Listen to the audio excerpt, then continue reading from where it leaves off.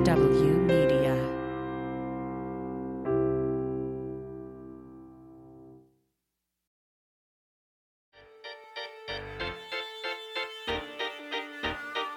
Hey there, and welcome to Living Through It, a podcast for interesting times.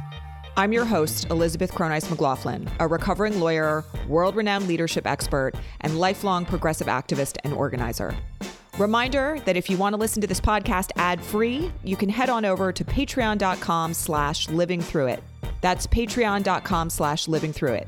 You can get access to our entire back catalog ad-free there, and also we have some special bonuses for our most favored listeners. Thanks so much for being here. And now, here's this week's episode. Hello, and welcome to this week's episode, where we're welcoming Brandon Wolf, Pulse nightclub shooting survivor, press secretary for Equality Florida, and founder of the Drew Project, which creates safe space for LGBTQ+ kids. This is an incredibly powerful and moving episode, and it's also a very strong warning about what the country could be facing down in the event that Ron DeSantis is successful in his bid for presidency. I urge you to listen to this with a word of caution and to consider what it's going to mean for us in the coming months and years, because we know DeSantis is going to make a run at it. And Brandon, along with plenty of other activists in Florida, is on the front lines of experiencing what that could look like on a nationwide basis. Here's this week's episode. Okay, and welcome back. And I am thrilled to welcome to the Living Through It podcast, Brandon Wolf, who many of you are familiar with from a multitude of media appearances and also from all of his incredible work on behalf of gun violence survivors and LGBTQ folks, and particularly kids. So welcome, Brandon. We're thrilled to have you here. Thank you. Thank you. Really looking forward to it. We're taping this on the day of the Georgia runoff, and I'm curious, we had some wins in the midterms, definitely some things that, could have gone a little bit better, but I'm curious to hear first and foremost how you're feeling as we come out of this current election cycle. Well, yeah, it feels like a double-edged sword, right? Because it's like, how do I feel as a Floridian, and also how do I feel as an American? Florida's in trouble. I'll start with sort of the negative perspective first. Florida is in trouble. There are a lot of things that happened this last election cycle, I think, that made things very challenging for us in the state. Those things are going to continue to be hurdles until we address them. First and foremost, whether or not people in the national infrastructure are willing to invest in Florida is a real issue.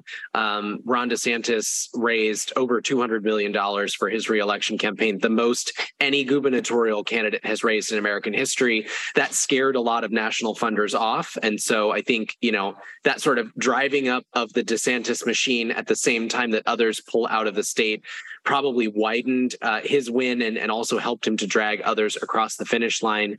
I think that's coupled with, his brand of right-wing extremism that has made things particularly precarious for LGBTQ people, for people of color, for folks who want to get pregnant or have children. Like, all of those people have been in the crosshairs of DeSantis here in the state of Florida. And so I think Floridians coming out of the midterms are feeling the weight of that. Floridians are feeling in some ways abandoned by the national infrastructure. Floridians are feeling,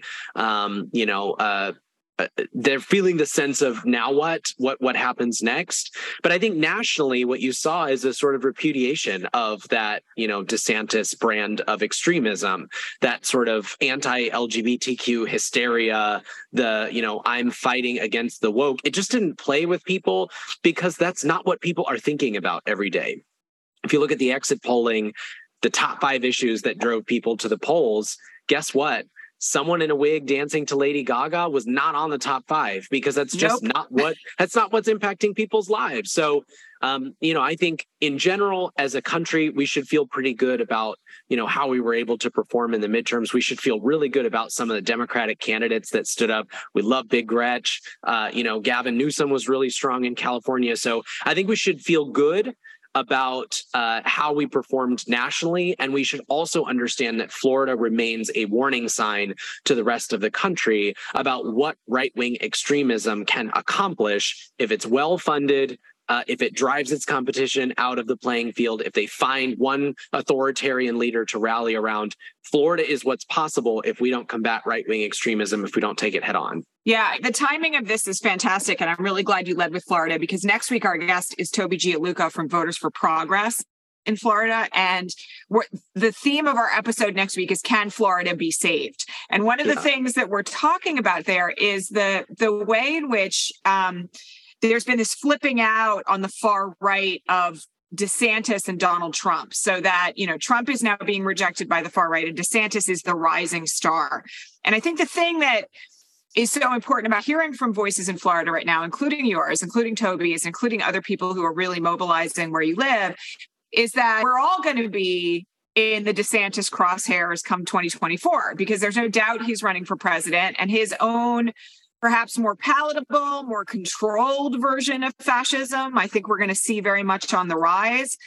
And so I really appreciate you starting from that place, because I don't think anybody should underestimate the danger of what DeSantis is trying to sell right now. That's right. And obviously some of the things he's undertaken in Florida, he's doing as a test for the rest of the country. Yeah, that's right. I mean, DeSantis is nothing if not self-motivated. He's obsessed with the idea of being president. He's obsessed with seeing his star rise, with being on Tucker Carlson more often, with seeing his name trend on social media. In that way, he's not dissimilar from Donald Trump. The thing that makes them different is that DeSantis understands how the functions of government work. He's a graduate of both Harvard and Yale. He served in Congress. He's now been a governor of the third largest state in the union. He's very savvy at understanding how to warp the systems of government to give him what he's looking for, whether that is, bending the Board of Medicine to do something it's never done before, which is take on a standard of care that would eliminate care for trans young people, whether that's using the Department of Business and Professional Regulation, which is there to, stop 12-year-olds from buying booze at the local corner store, and weaponize that department against drag shows in Miami Beach, right? These are ways in which DeSantis moves that Trump is quite frankly not savvy or intelligent enough to use. But you can guarantee, as you said, that DeSantis would do that and more if he were elected president in 2024. You can, just ask yourself the question, if DeSantis is willing to call the legislature into a special session to dissolve a local government, to punish Walt Disney Corporation for having a dissenting opinion about a piece of policy, what else would he be willing to do with the powers and levers of the federal government? If he's willing to remove and replace locally elected officials, whether they're state attorneys or county commissioners or school board members, because they dare to defy him or have a different opinion than him, what is to say he wouldn't try to do the same thing as president of the United States? The man is not a friend to Florida or democracy. He's certainly not a friend to the country. And his brand of right-wing extremism, of authoritarianism, is, as you said, sort of a testing ground, a test market for what he will try to run on in 2024 during the presidential election cycle.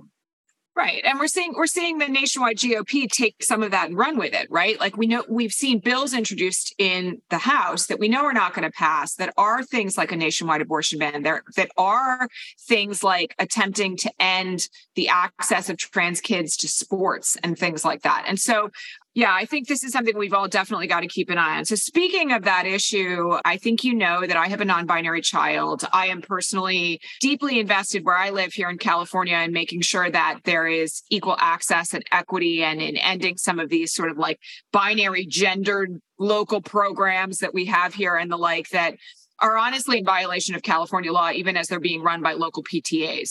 You've started an organization called the Drew Project, which is designed to create safe spaces for LGBTQ youth. And I'm curious how that's going. I mean, this environment, I will just say for me, as the parent of an LGBTQ plus kid, this environment is terrifying, even here in California, where I feel like we are relatively safe. I've watched as families with trans kids have fled Texas. I talked to Joaquin Castro about this last week or a couple of weeks ago on the podcast as well. And he gave a full-throated sort of like rage-induced defense of trans and non-binary kids and their families and what we're being subjected to right now. So I want to hear a little bit more about your work in that regard, because I will just say that my kid in particular sees you very much as a role model and is always looking right now for, Gen Z and millennial, and even, to be honest, elders as well in the LGBTQ plus community who are really out there fighting for these kids. Yeah, thank you so much for saying that. Because it's hard sometimes. You get lost in the minutia and you get lost in the day-to-day grind. There are days where, I'm sitting there and I'm listening to a Board of Medicine hearing in Florida, and I just wonder if it's worth continuing to fight or just packing up and moving to San Diego. So it feels good to hear from you that, other people are seeing the work, that especially young people are being inspired by others fighting around them.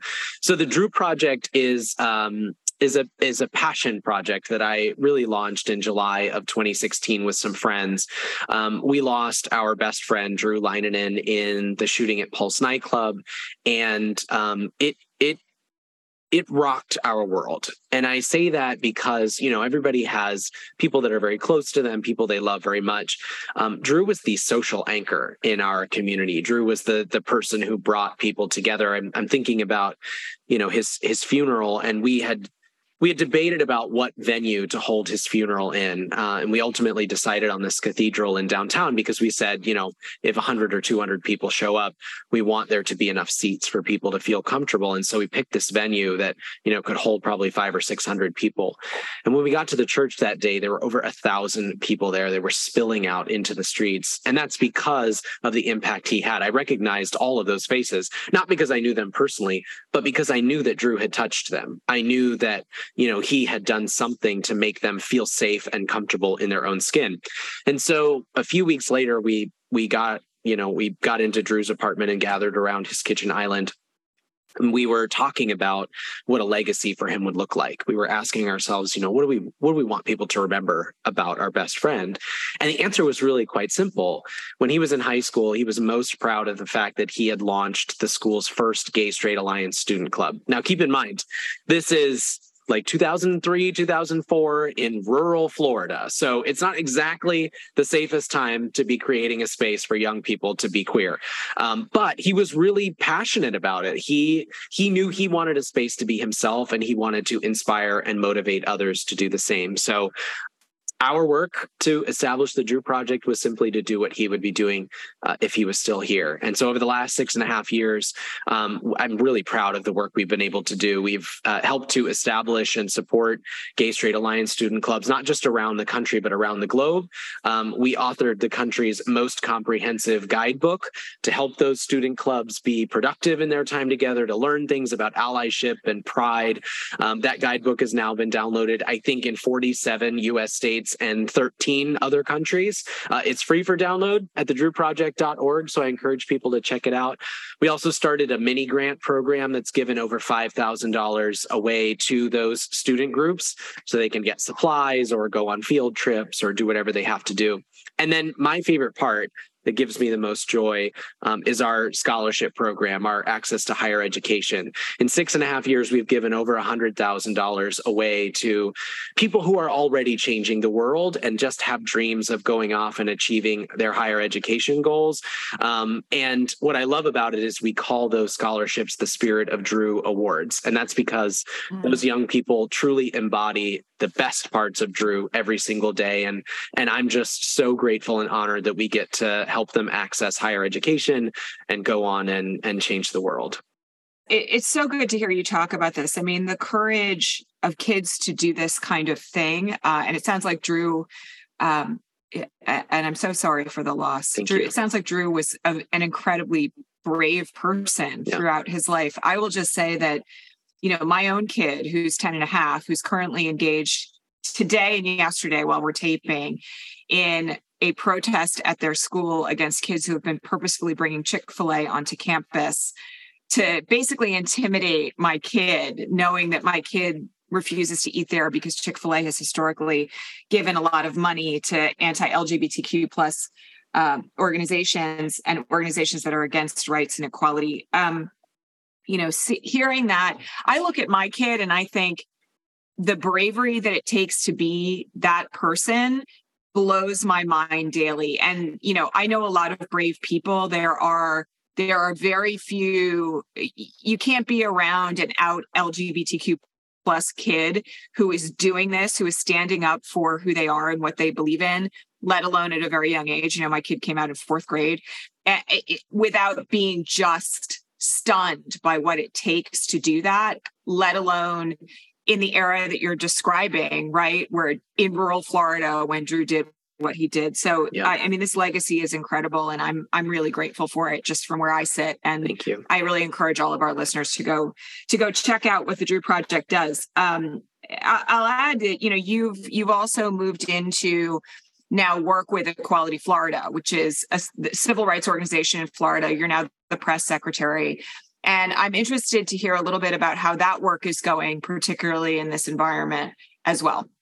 Yeah, it's a tough time to be doing LGBTQ civil rights work in Florida, but it's an important time to be doing it. And I feel very grateful that I get to, as someone put it this weekend, be professionally gay. That is my job, is to be gay as a profession. And I love that. I couldn't be more honored and proud to be that.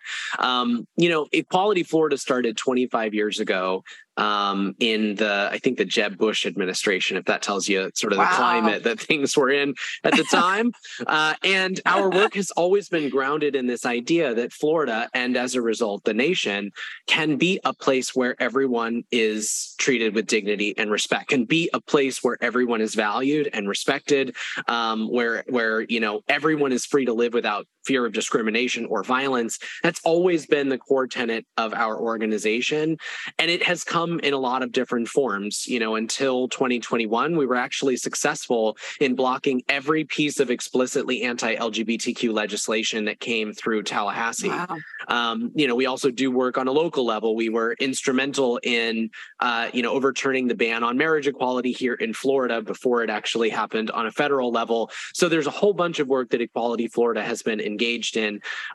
But as I mentioned, that work is really challenging right now. So, I would say the biggest thing that I get to do every single day is help Floridians, LGBTQ Floridians specifically, stay centered in all of our conversations, because the right-wing strategy in this country, DeSantis' strategy, is baked in a few different things. The first one is confirmation bias.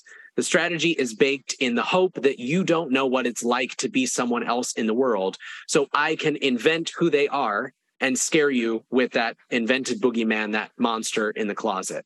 The right-wing strategy and DeSantis' strategy, they are baked in a few different key components. The first one is that confirmation bias, right? That assumption that you don't know what it's like to be someone else, so I can just invent who they are. I can make up things that scare you about them, turn them into a boogeyman, an ideology, a shadowy ism. He's done that, especially with trans and non-binary people, creating this idea of who trans and non-binary people are that's simply not true, but then trafficking in these 1960s and 70s style bigoted tropes to try to scare people into signing away all of their civil liberties so that Ron DeSantis can fight the shadowy trans ideology, right?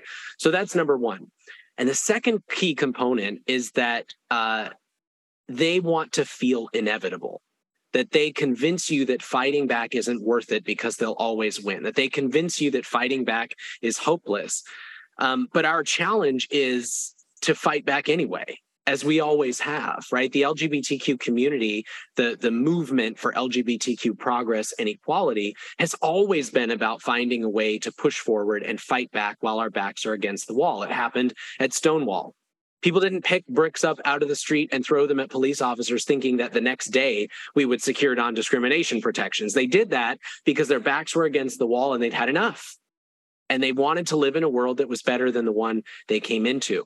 You think about the fight, against HIV and AIDS, same thing. People put their bodies on the line, demanding to be seen and valued, not because they thought we would cure AIDS the next day or the next week, but because they knew that their lives, that their friends' lives, that those things were worth fighting for. Same is true with marriage equality. People were willing to stand on courthouse steps hand in hand, even though people were hurling slurs at them and making up things about them and their marriages and their lives to scare others. And they said proudly, unashamedly, confidently, my love is love.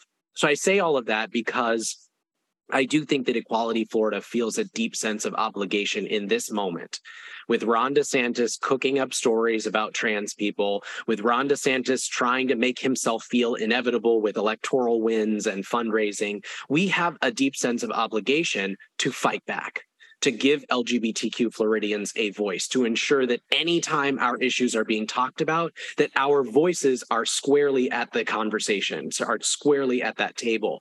And my job as press secretary is to help tell those stories. It's to, help tell the story of the 12-year-old trans kid who's worried that they won't be able to access healthcare anymore. My job is to help the couple who fought for so long to see their marriage recognized, who fought for so long to be able to adopt a child, now to help them fight for a classroom that sees them and respects them alongside every other family. I think we have to do that. And you started by, talking about Florida and whether or not Florida is worth fighting for. I think Florida is worth fighting for because I believe that the people of Florida are worth fighting for. And so Equality Florida, I think, embodies that obligation, that sense of fight. Even with our backs against the wall, even in a very difficult climate, we continue to fight back. Yeah, you're from a different generation than I am, but I will just tell you that I always credit ACT UP with making me an activist. Yeah. I grew up in New Hope, Pennsylvania, which I don't know if you know, but is a small town that was a home to a lot of people in the theater community on Broadway. It's about 60 miles outside of New York. And I was a teenager when AIDS decimated the town that I grew up in. Some of the earliest people that we lost were the doctor who delivered my sister and the chef who I worked with on my first line job in a restaurant. And I have to say that I feel like that legacy is so strong, and what people fail to remember, I think, to some extent, it's almost like we've blocked it out, is that moment for me when I was in the streets with people was one where literally people were dying every day. And you had the sense that if you were not out there, more lives were going to be lost and nobody was paying attention. And, the Reagan administration was like literally allowing people to die. And I sort of feel like the moment that we're in right now, we need to remember that battle is indeed still ongoing, right? We're only now seeing, there just a couple of days ago, there was a study that was released that there was a vaccine that finally seemed to be showing some progress.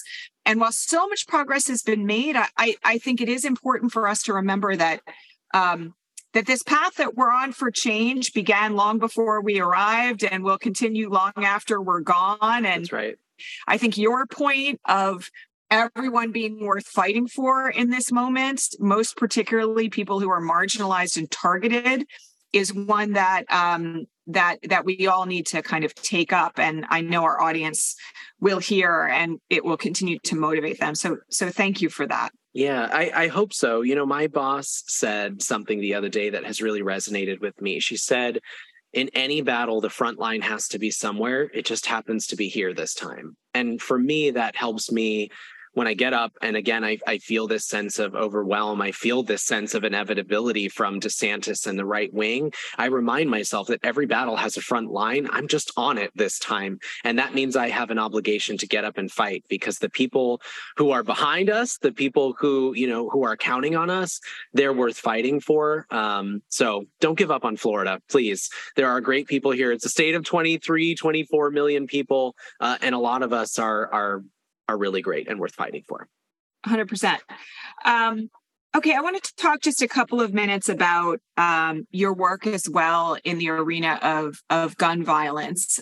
We've already touched a little bit on the loss of Drew and Pulse. Recently, we did have the shooting at Club Q in Colorado. And I saw some of your statements on Joy Reid and elsewhere that, are so powerful and so compelling. I wonder how you feel about that issue as well. And I know that's not where necessarily all of your focus is these days, but of course, all these issues intersect, right? And it's one of the things that's kind of scary about the moment that we're in, is that when you've got the weaponization of othering and hate, and you've got a well-armed far right wing, those two things come together. And so, I'm curious how you're feeling about the progress right now that we've seen or not seen, and where you're looking to next legislatively on that front. Sure.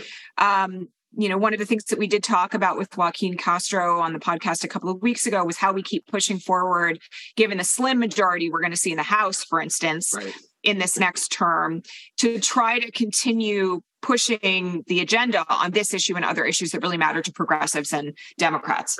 Yeah, thank you. To put it plainly, hate is dangerous, but militarized hate is fatal. And I think that's the reality that we live in this country, that in America, it feels like we've made our choice, that instead of using every tool and resource that we have to push back against hate, we've decided to embolden it, to subsidize it, and to hand it an assault weapon one aisle over from the apples and oranges. And so, the question about like the intersections of this work, is an apt one because, the LGBTQ community does experience gun violence disproportionately. We did a report with Everytown and the Human Rights Campaign in 2021 at the 5-year mark of the Pulse shooting to talk about the intersections of this issue. It's called the Remembering Pulse Report. I encourage everyone, again, it's free for them to check out and download. And you'll be shocked to learn how much more often LGBTQ young people are threatened with a firearm at school than other people. You'll be shocked to learn how much more often LGBTQ people, for instance, are threatened with a firearm during a domestic violence dispute than their non-LGBTQ peers, right? So everywhere we talk about gun violence, we're also talking about LGBTQ issues, and that's why it's become so central to my work. I also want to ground people in the understanding that we have made progress. I know that it doesn't always feel that way, and I get it. We're all looking for the same headline. We all want the front page of the New York Times to say, sweeping gun safety legislation passed, assault weapons banned in America once again. I want that too. I want that as bad as anyone else.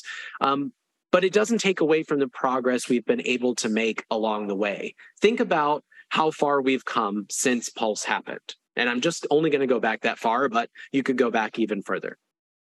When Pulse happened, there was a move to change gun safety laws on a federal level. Then Congressman John Lewis led a sit-in of the House to try to get no fly, no buy over the finish line. We talked about reinstating an assault weapons ban. There were a whole bunch of things we talked about. But at the same time, the national conversation was rooted in the idea that you can't run on gun safety and win. So we had a presidential candidate in Hillary Clinton who was talking about gun safety, but was sort of tiptoeing around the edges. And as a Democratic Party, we weren't quite sure we were going to say out loud, yeah, we want to ban assault weapons and high capacity magazines. There was this sense that if you say the word guns out loud, you will lose. And so we can't say anything at all. And then flash forward to 2018. Shooting at Parkland happens. You see millions of people mobilize in Washington, D.C. for March for Our Lives.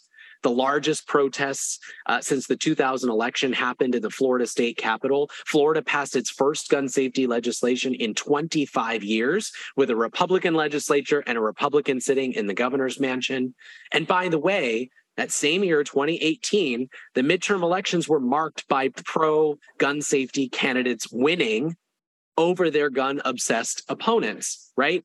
Moms Demand Action spent more than the NRA in the 2018 midterms for the first time, I think, in history. And as a result, over 40 NRA-backed candidates lost their bid for the U.S. House. That's progress. And then you flash forward even further to 2020. Joe Biden's running for president. And guess what? He's running on the most progressive gun safety platform we've seen in decades. Why? Because of the progress we've been able to make on the ground. Because as a nation, we've been able to shift public perception to understand that addressing gun violence is about public health. It's about public safety. It's about whether or not our children have the future they deserve. So we have made real progress, both tangibly in the way we've been able to elect candidates, and also, emotionally and mentally in the public perception, changing the way we talk about gun safety in this country. My final example is look at the last midterms. It's 2022.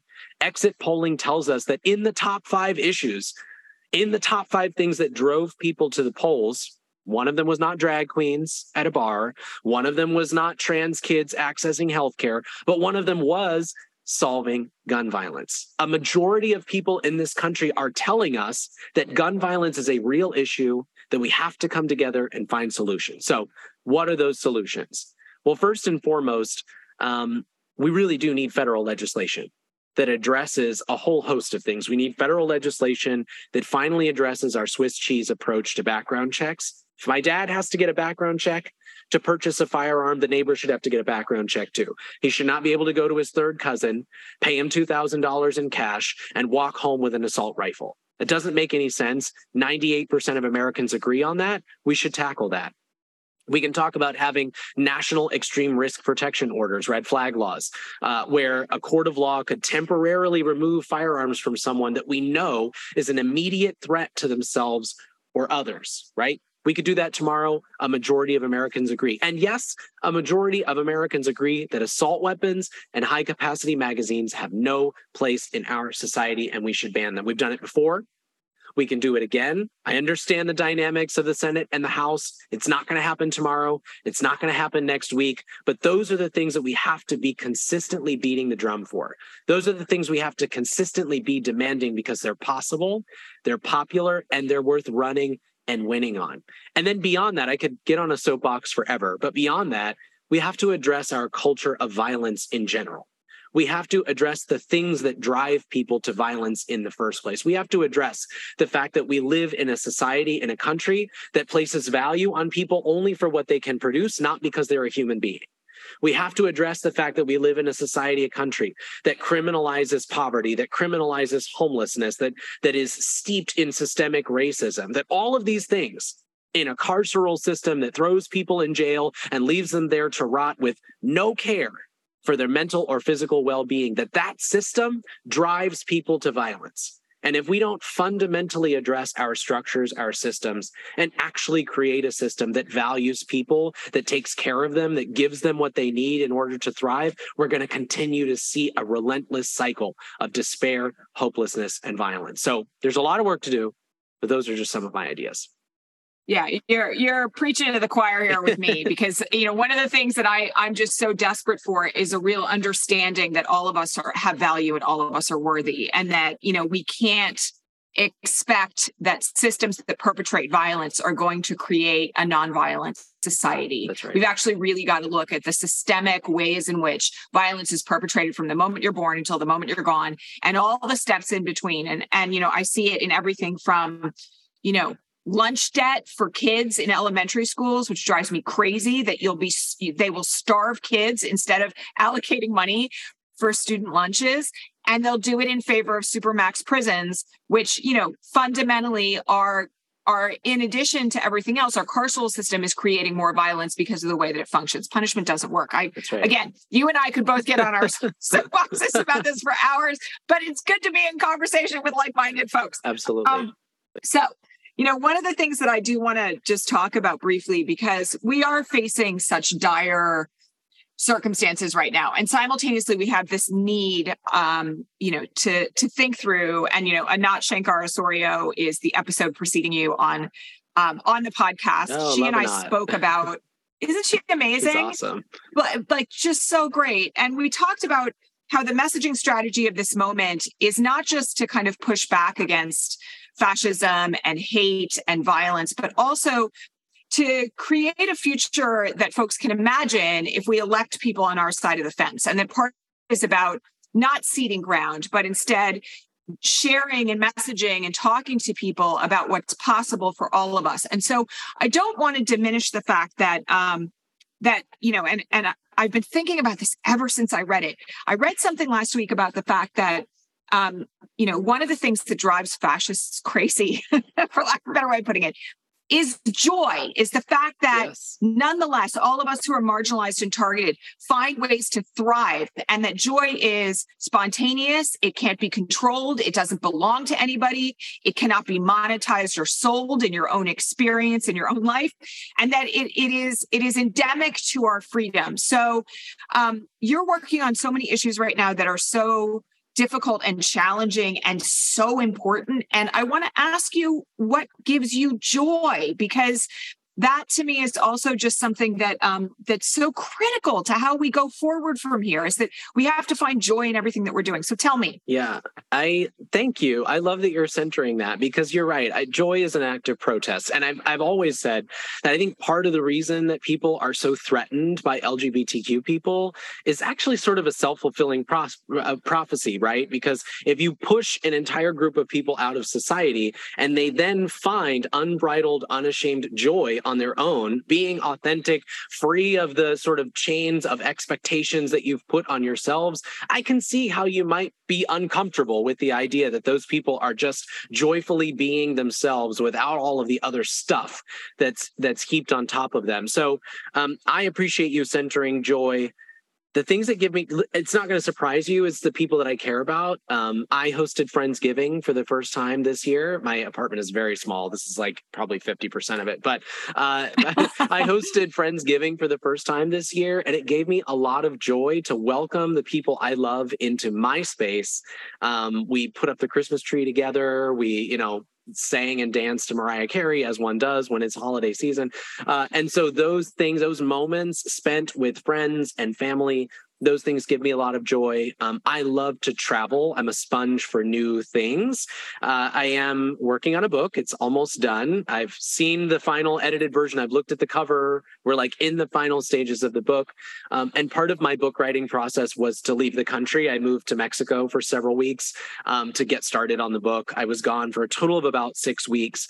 And that experience of just immersing myself in a different world, understanding different people, different culture, different food, that gave me a lot of joy. That really fills my bucket. So I'm someone who's like, I've got my penny jar, and when I've saved up enough, I'm going to pick a place and go and experience something new and fill my bucket by just reminding myself how big the world really is and building new connections along the way. So I'm a community guy. I'm a relationship guy. My friends, my family, different cultures, different people I've met along this journey, those are all things giving me joy right now. I love it. All right. I have to ask you the 3 questions that we ask everyone on the podcast. The first, which is kind of similar to what I just asked you, but not exactly, is what keeps you going? Young people. The ferocity of young people right now, their unrelenting demand for a world that is better than it was yesterday, that keeps me going. There have been a lot of moments over the last year that have made me question whether or not this line of work is right for me. One of them was we're in the throes of the don't say LGBTQ, don't say gay fight. And I was on my computer sitting in my apartment watching a hearing in the Florida House. I was listening to these lawmakers, mostly old, white, conservative, male lawmakers, say horrible things about LGBTQ people. Like some of the oldest, darkest, ugliest tropes about us in the book, insinuating that I pose a threat to children simply because of who I am. And it was hard. It was one of those days where we'd been at it for a while, and I was sitting at my computer just thinking, I don't know. I don't know if this is right for me. I don't know if I can keep going in this fight. I kid you not, that was the very same day that across the state of Florida, thousands of students walked out of school. Hundreds of them flooded into the Capitol cheering, "We say gay," and they looked like America to me. They looked like the future that is possible if we truly believe that everyone is of value, if we truly believe that everyone deserves dignity and respect. They look like that. And it was that moment that I first of all reminded myself it's not about me. I do have an obligation to fight for the bigger cause. And I'm also reminded that we're doing it not because we may see the fruits of our labor or because equality is coming tomorrow, but because those young people deserve an opportunity to make that future a reality. So young people they keep me going every single day. I'm super inspired. We just elected Maxwell Frost to be my next congressman He's amazing. in the U.S. House. I'm a huge fan. I'm a huge fan. We love Maxwell. It's a little weird that my friend Maxwell is now like Congressman-elect Maxwell Frost. Yes. But I do call him Congressman-elect Frost. I don't know if it annoys him, but I do it because you have to. But yeah, I mean, Maxwell's another example. He's 25 years old. Inspired by the idea that the world can be better, that this country can be better. And so he got out there and started fighting for it. It's that ferocity, that fighting spirit that's keeping me going right now. I love that. Okay, next question, which we've touched on a lot, but I'm going to ask it anyway. What are your most pressing concerns about the state of America and the world right now? We're in trouble. Democracy is in trouble. Our way of being in this country is in trouble. And what scares me is that when we're in a fragile state, when democracy or society is in a vulnerable state, we are susceptible to the pulls of authoritarianism, of fascism, of culture wars, of populism, of the things that feed our nervousness, our fears, our frustrations in the moment, but ultimately tear us apart at the seams. And I worry that, we've been sort of building to this moment. Donald Trump was a harbinger of things to come, the way in which he emboldened and empowered people to say things that they might have been ashamed to say 4 or 5 years before. That was one component of it. But then I think COVID blew open so much more that people have real fears and concerns. People have real fears about, they're trying to work a job and they lose it. And they don't know how they're going to put food on the table the next day. People had real concerns about what they were going to do if their kids aren't able to go to school. Those are real fears and concerns that are valid and worth addressing. But then you have cynical, sinister right-wing actors like Ron DeSantis, Greg Abbott, all of these extremists who come in and tug at those real fears, those real concerns, and warp them into a perverted sense of needing to fight back against everyone all the time. That is my greatest concern right now, is that our country is in a very fragile state, that our country is in a vulnerable place, and that people are really susceptible to the toxic messaging from the right wing that would have them, taking up arms or fists against their neighbors instead of asking each other how we can build our communities back. Yeah, I share that very much. That brings me to the final question, which I hope is one that lends toward at least something of an optimistic future. Okay. Which is, we are an audience on this podcast full of activists and organizers, even if they're like stay-at-home moms who are mobilizing for a candidate where they live. Love that. Or people running for the mayor's office in a town of 300 people, right? Love and that so too. I'm curious as to your best advice for us on how to work to change that, which is kind of the whole reason why this podcast is here. Yeah. Oh my gosh, I have so many things that I would say to people. The first one is leave space for grace.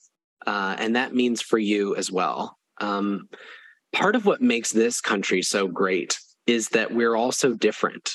The country is large geographically, it is diverse demographically, and perspectives are different because of that. People who live in, the mountains of Montana don't see the world the same way as people who are living in Los Angeles or New York City. But that actually is the thing that gives us our superpower. That unique blend of lived experiences and perspectives is what unlocks our potential as a country, as a society. But it requires us along the way to give each other grace and to give ourselves grace. So that's the first piece of advice I would have is be patient and be kind to one another. Be patient and be kind to yourself. You're not going to win the war tomorrow. You're not going to, equality is not coming tomorrow. The end to gun violence in America is not coming next week. These things are going to take time. And so you've got to be patient with yourself, knowing that eventually we're going to get there. You're going to chip away at it and we will succeed. We'll make progress. And the second thing is I would just say none of this is an individual sport. It's a team activity. I tell people all the time, one of the biggest lessons I learned is that I don't have to save the world in order to prove I belong in it. I don't have to put the weight of the world on my shoulders in order for everyone to know that I'm doing my part. Everything you're doing to make the world a better place is of value. Everything you're doing to make the world a better place is helping us toward that future that is possible.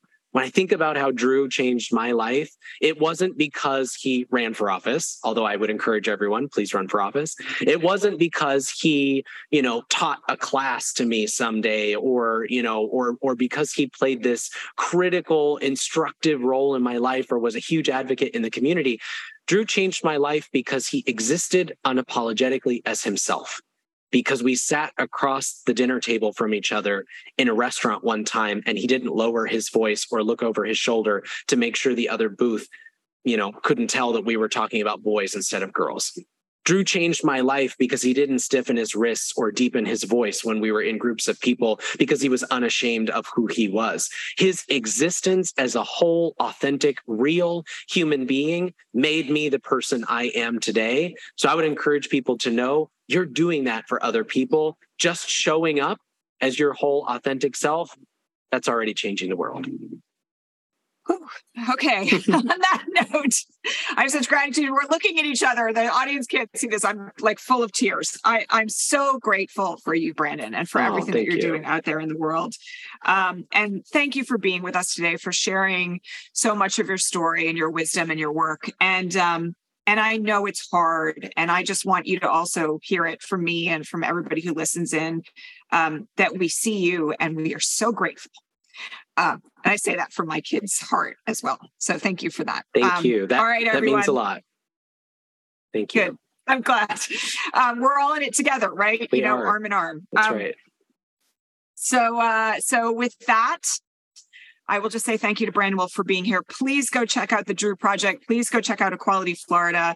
And we'll be back in just a few minutes.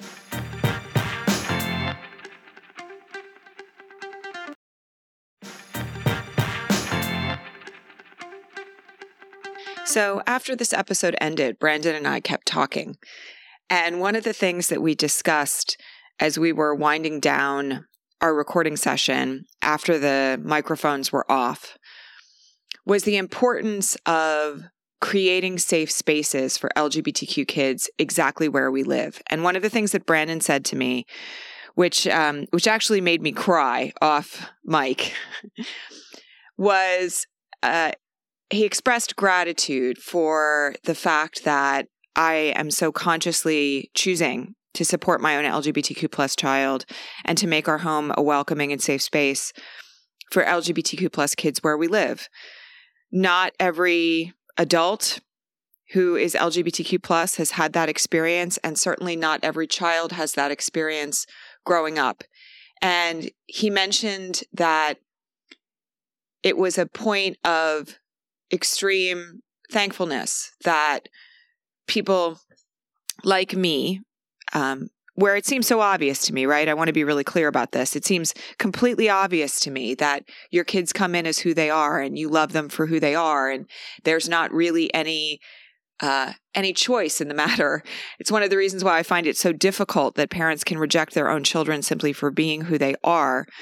And to me as well, it's a no-brainer to make my house a place where everyone is welcome, where children of all identities are welcome and are safe. That seems to me just the baseline obligation of any member of society. But Brandon's point was that creating that space creates futures, and it creates places where children can know that they can be themselves and can be safe. And that leads to leaders like Brandon growing up on the front lines of activism and change making because they know that they are worthy and deserving of being loved for who they are. So the point that I want to make and leave you with today is that we all have an opportunity to change the future just simply by being present for our kids and for kids around us. That we have an opportunity to build future leaders by telling children that who they are is good enough and that they are worthy and deserving of love. So I'd invite all of you today to consider how you show up where you live. For everyone regardless of identity, for everyone who might be persecuted or subject to violence or shunning in their own homes, how are you showing up every day to make sure that our kids know that who they are is good enough, that they are worthy, and that they are loved? Because so much of our future depends on our ability to simply convey to our children that they matter. Thank you so much for being here, and I'll see you all next week. Thanks for listening to Living Through It with ECM, a podcast for interesting times. If you want to know more about me, Elizabeth Cronise McLaughlin, head on over to GaiaLeadershipProject.com, where you can check out all our in-person and virtual leadership programs for folks who want to create change at work, at home, and in the world. You can also read my essays on politics, law, and change at newsletterwithecm.substack.com. And last, but definitely not least, you can listen to all our episodes of Living Through It ad-free over on Patreon at patreon.com/livingthroughit. That's patreon.com/livingthroughit. Thanks for listening, and see you next week.